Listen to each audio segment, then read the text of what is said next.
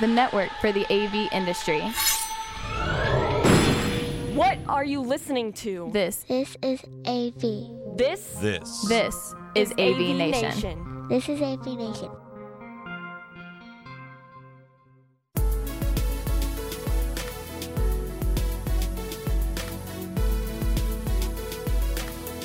Welcome to this special episode of Resi Week. This is a special lead into CEDIA Expo. I'm your host, Matt D. Scott for AVNation.tv.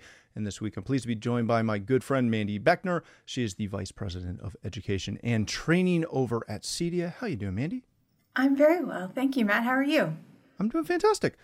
We are going to talk about a whole lot of things. But essentially, the focus of this is we're going to have a deep dive to dig into a bunch of new, cool, exciting things that are going to be happening at CEDIA Expo, revolving around the educational side of things, which I would argue is at least 50% of the show, and should be at least 50% of the reason you go to the show, is to learn something, for heaven's sakes. So, Mandy, give us an overview of what's going to happen this year at Expo from the educational standpoint, starting with the keynote, and we'll dig in a little bit deeper on programs and tracks and all that fun stuff. Sure, I'd be delighted to, and it's my honor to be on your podcast, so thank you very much. Thank you. It's my honor to be one of the stewards of the CEDIA Expo. As you say, this conference is really one of the hallmarks of our industry and of the event, certainly. It's gathering a very impressive community, and I'm very excited for this year's conference. So, some high level. The conference itself is September 20th through the 30th. That's a full day before the trade show floor opens, so that we can get some long-form education in there.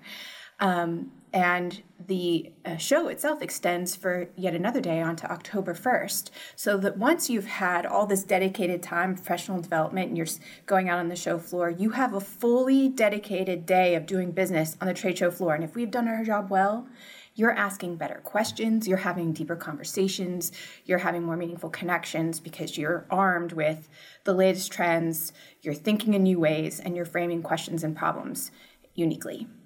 How important is it to kind of focus on education ahead of time?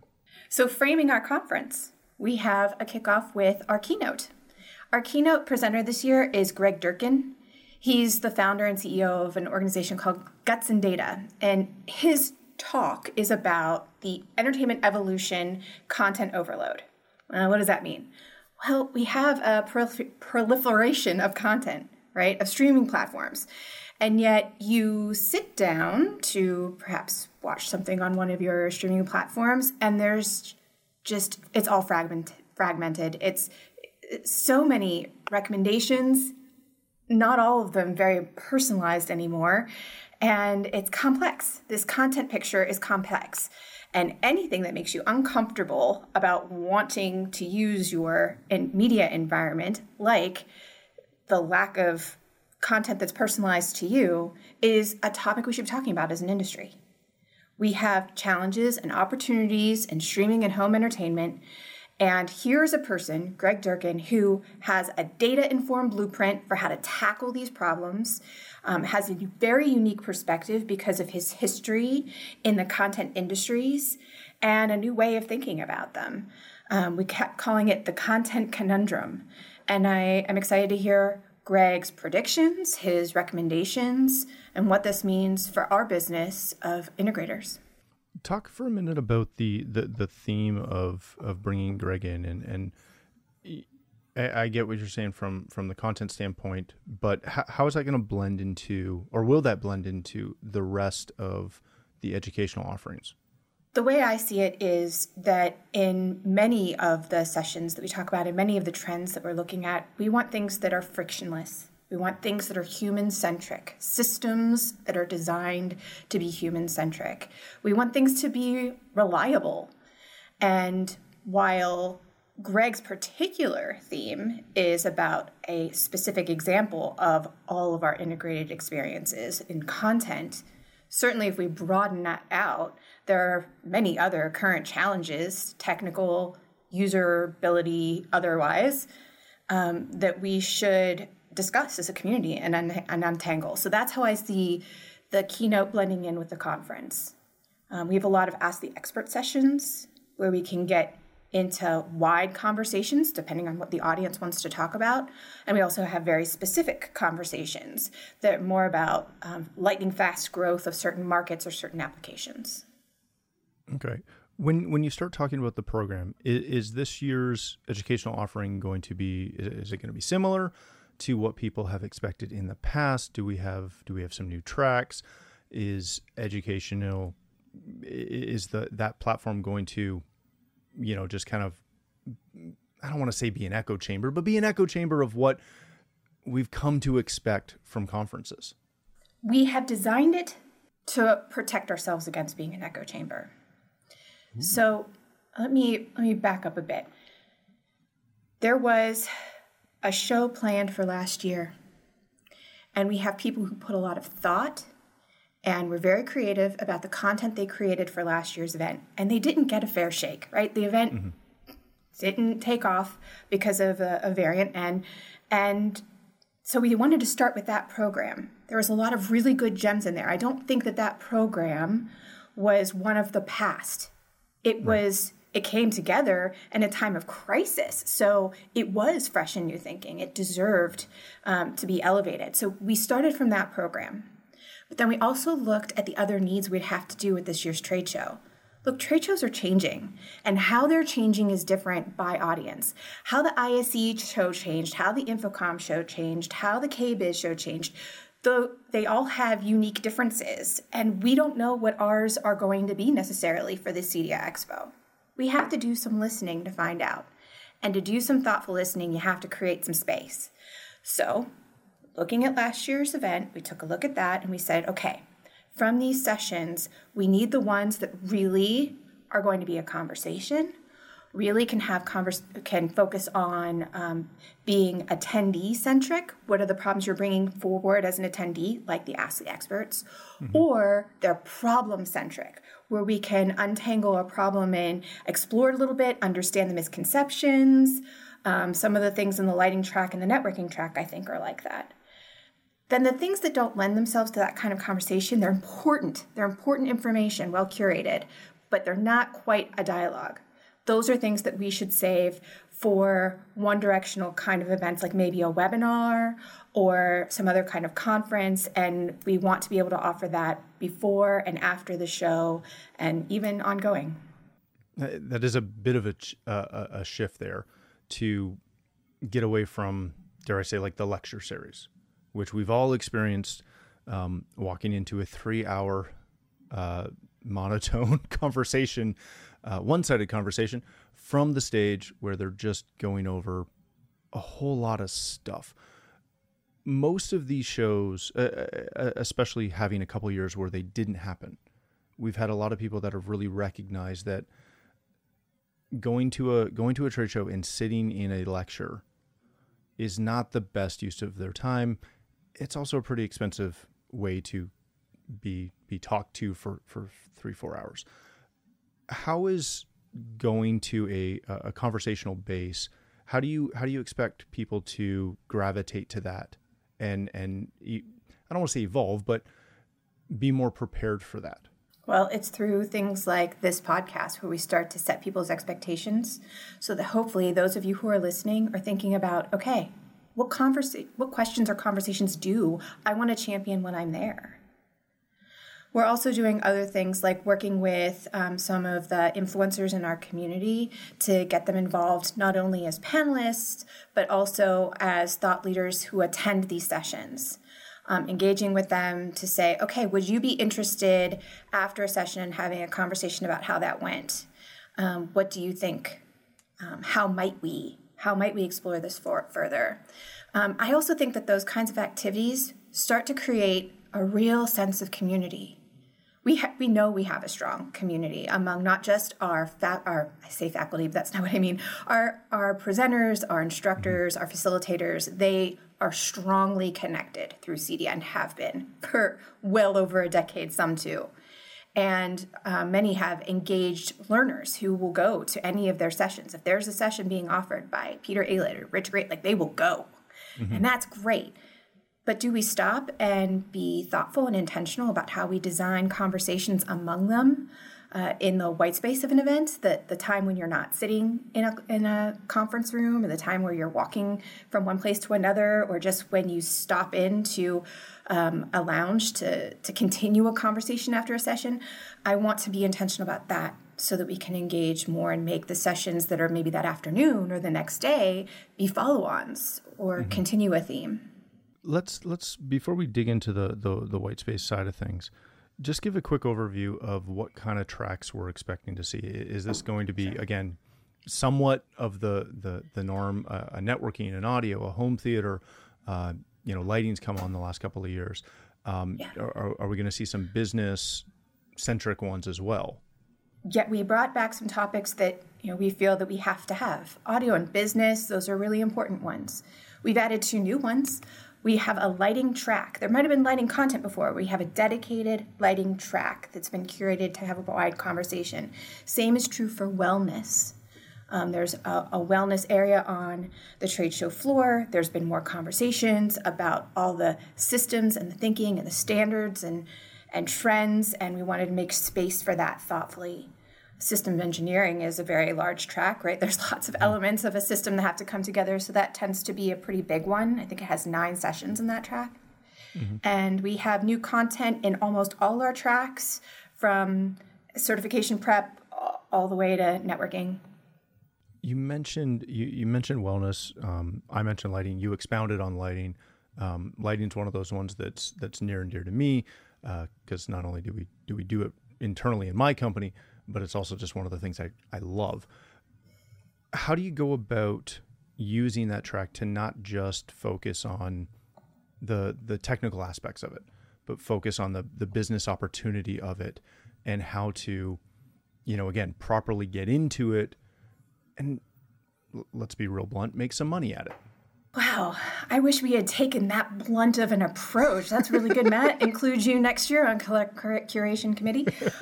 I think first we took a look at, okay, let's just throw out all of the areas that we can't miss having part of the lighting conversation at the show. So that's where you would expect to see, all right, we need to talk about fixtures. All right, what about the fixtures? And get into that. We need to talk about the future of architectural lighting and design. Okay, let's do something on that. We need to talk about how you specify these things. That's unique. But we do have a session on the business of selling lighting and lighting systems. But it came not as a, hey, why aren't we talking about selling things? It came more from if we're going to have a track and we have to have all the major elements, what are the things we need? So yes, the one that I think you were hoping for is there. But we wanted to make sure we told a story around lighting systems as a whole. How do you go about utilizing some of the tracks and some of the new content to really get people out of their maybe preconceived ideas of how, and again, I'll pick on lighting just because it's one I know, get them out of their kind of closed window of how that works, and show them how many new opportunities are there, or at least get them thinking about the new opportunities that lie within lighting. Because again, just to pick on lighting, you can look at that as a real small, finite pool of an opportunity, but it can be absolutely massive. So not just for lighting, but almost in each of the tracks, we made sure that there was something that makes you uncomfortable enough to get your neurons firing in a new way. Things that really untangle the messiness. For example, the IoT landscape is fraught with misconception, ambiguity, ever-changing players. And so this year, there's a session on the IoT landscape called the Platform Playground Revisited. This was a program that actually did work quite well last year, and we wanted to do an update on it. So let's get into the mess of it. Let's talk about platform capabilities and limitations and steps towards interoperability and backwards compatibility. So some of the sessions are designed to get into the mess. There's other ones called the video deathmatch. That one also does the same. I'm really looking forward to the Integrator of 2027 session. This one is being led by Peter Aylett. What I like about it is that it makes bold assertions. I love when people in our industry are bold. Let's take a look at something, back it up with research, and explore it. Mm-hmm. What are our assumptions about the integrator's role in human-centric design? What are our assumptions about the power of personalization? What does that mean? What does it mean to be offering experiences that are hyper-personalized? These kinds of sessions, I think, can never be just canned. And every time you offer them, they're going to be different because they flex with the audience that's there, with the people who are willing to be engaged participants in the journey. You mentioned getting people uncomfortable and how it's going to be messy, which I'll be perfectly honest, I don't think I've heard that from an event organizer before, talking about how, and I'm all for it. We talked pre-show how I'm all about getting people uncomfortable. Why do you take that approach? Why are you so upfront about the fact that you want people to come in and be a little uncomfortable and mess with their head, mess with their thinking, mess with their preconceived notions of what the industry looks like, what their business could look like? We're going to nerd out on the neuroscience of learning on another podcast, but I'm going to lean into it a little here. So you're coming to a conference to learn something new. It might not be something that is as rote as I want to learn a new skill. Mostly you want to learn new ways to be inspired or new connections or new opportunities that you should be looking out for. So that type of learning requires you to be thinking in a new way. If you want to be thinking in the way you've already been thinking, then come and do the trade show floor, say hi to your friends, and we're good. But if you want to learn something new, if you want to challenge yourself, if you want to flex, then you have to be a little bit uncomfortable. And if you find that you are registering for the conference and selecting your courses and going into the hallways and sitting there and walking out and filling out your eval, and that's what you're doing, then you have to do more. You have to take on the agency of making yourself uncomfortable, of asking strange questions of strangers, of paying attention to the body language of the room around you and kind of figuring out why people are thinking this is interesting or strongly reacting to it if you're not, or looking for new ways to be inspired. You have to do some active engagement in order to get a lot out of it. And it's easy to fall into a rut and just kind of go through the motions and just find the safe space of sitting next to someone you haven't seen in a while and just talking about what's been going on with your friends. And that's great. You should do that too. But you also have to engage. How important is it and how do you promote? Because you made a real good point. It's very simple to connect with your friends because you know they're going to be there, and then just walk around as a posse all week long.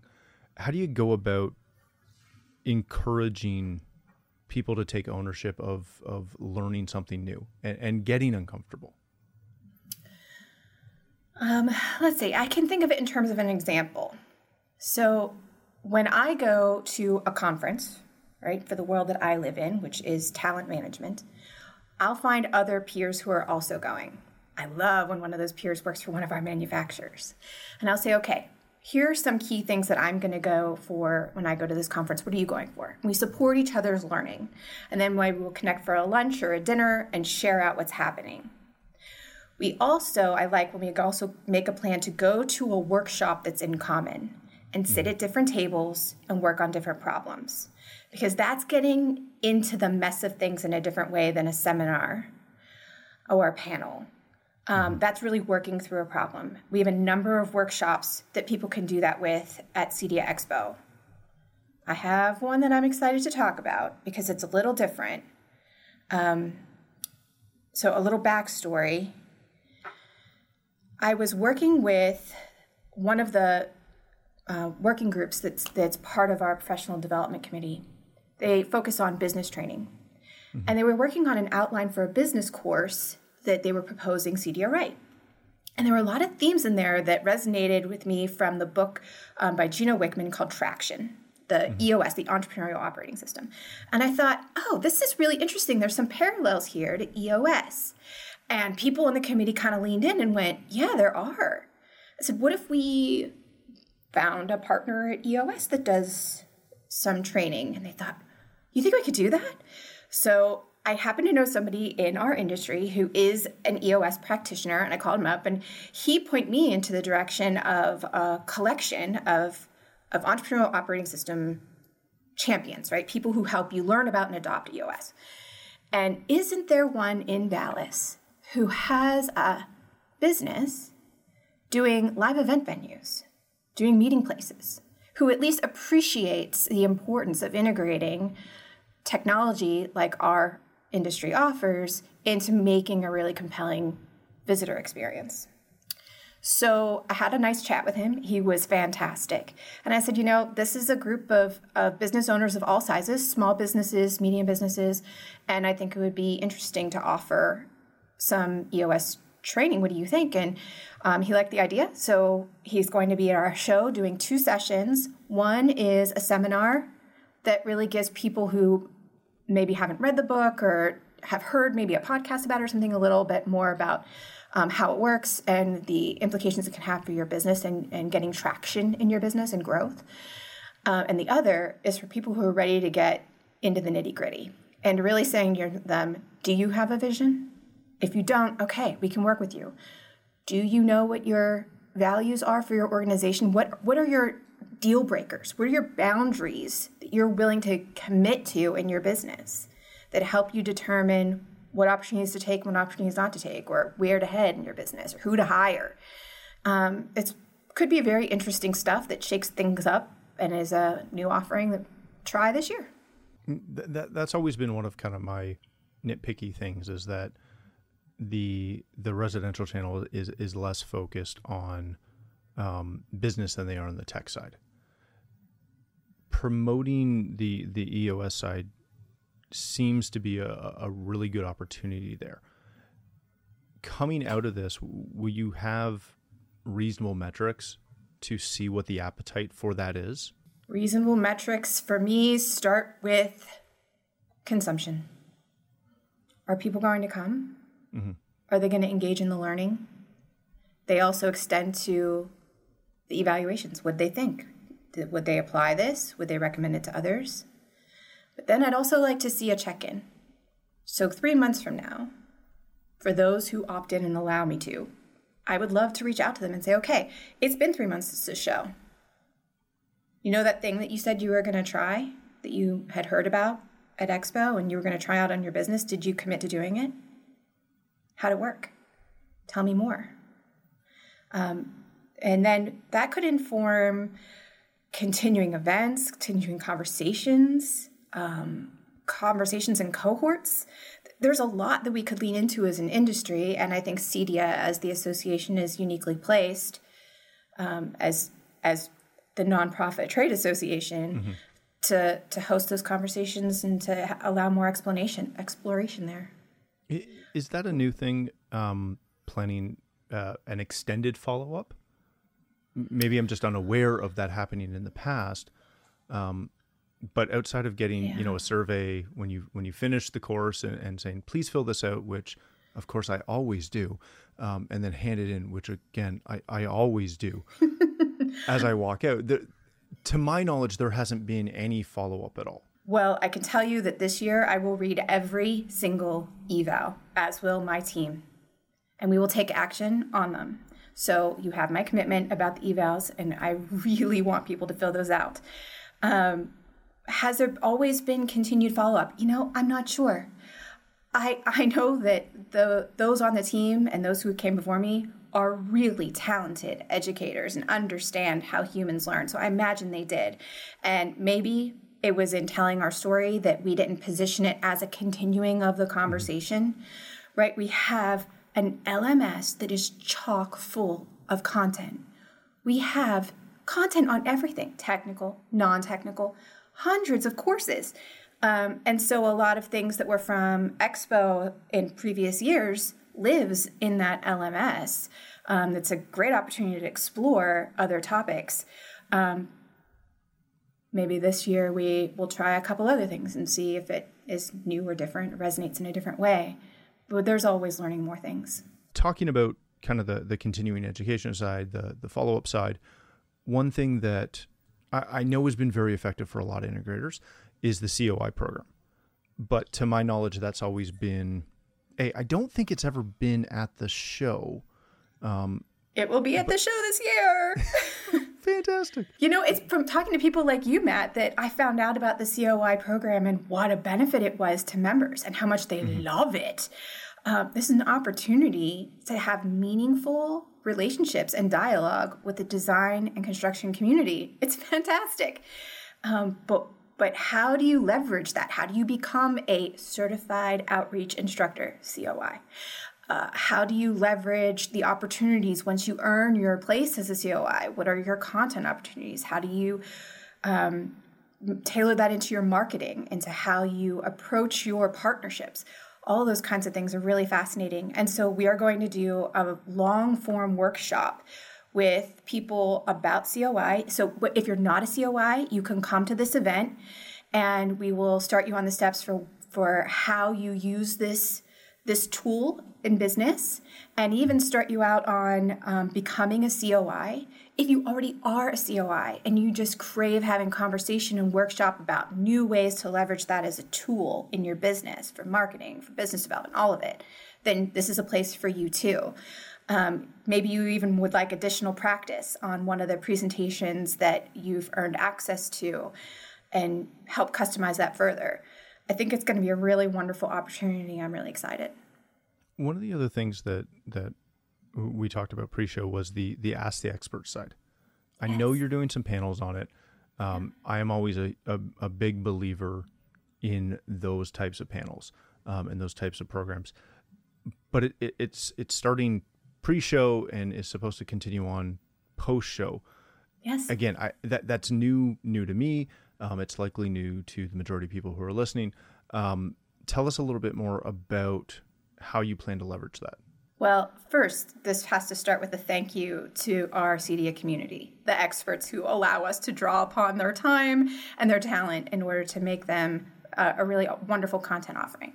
This kicked off in June, the beginning part of June, with a live stream, Ask the Expert, and on networking. There are other live streams that are happening before the show and then after the show that are different collections of panelists, different people with different perspectives. And when they reach out to an audience, they get a host of interesting questions.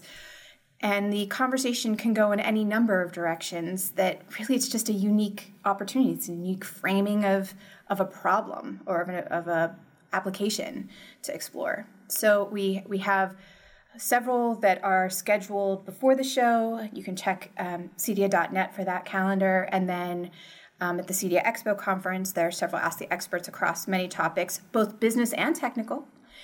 And then we will do more throughout the year. Awesome. The last thing I wanted to kind of come back to that we talked about earlier was the expanded use of white space and networking. So first, for anybody who doesn't understand what we mean by white space, give them a quick primer on that. But again, we know and I'll attest that for myself, the biggest thing I usually get out of any trade show I attend is the networking side. That's always where I seem to learn the best, little simplest thing that changes everything we do. Talk about the expanded use of white space and the kind of the expanded networking opportunities that are going to be built in to the educational tracks in the educational program. So the white space, let's start with that. That's I think I might have picked that phrase up at a learning conference, but that is the non-programmed space that is beginning and between and after any of the formal content session. So you're walking to a seminar, you sit down, there's no program that starts yet, you're talking to your neighbor, hey, how are you? Where'd you come from? What are you here for?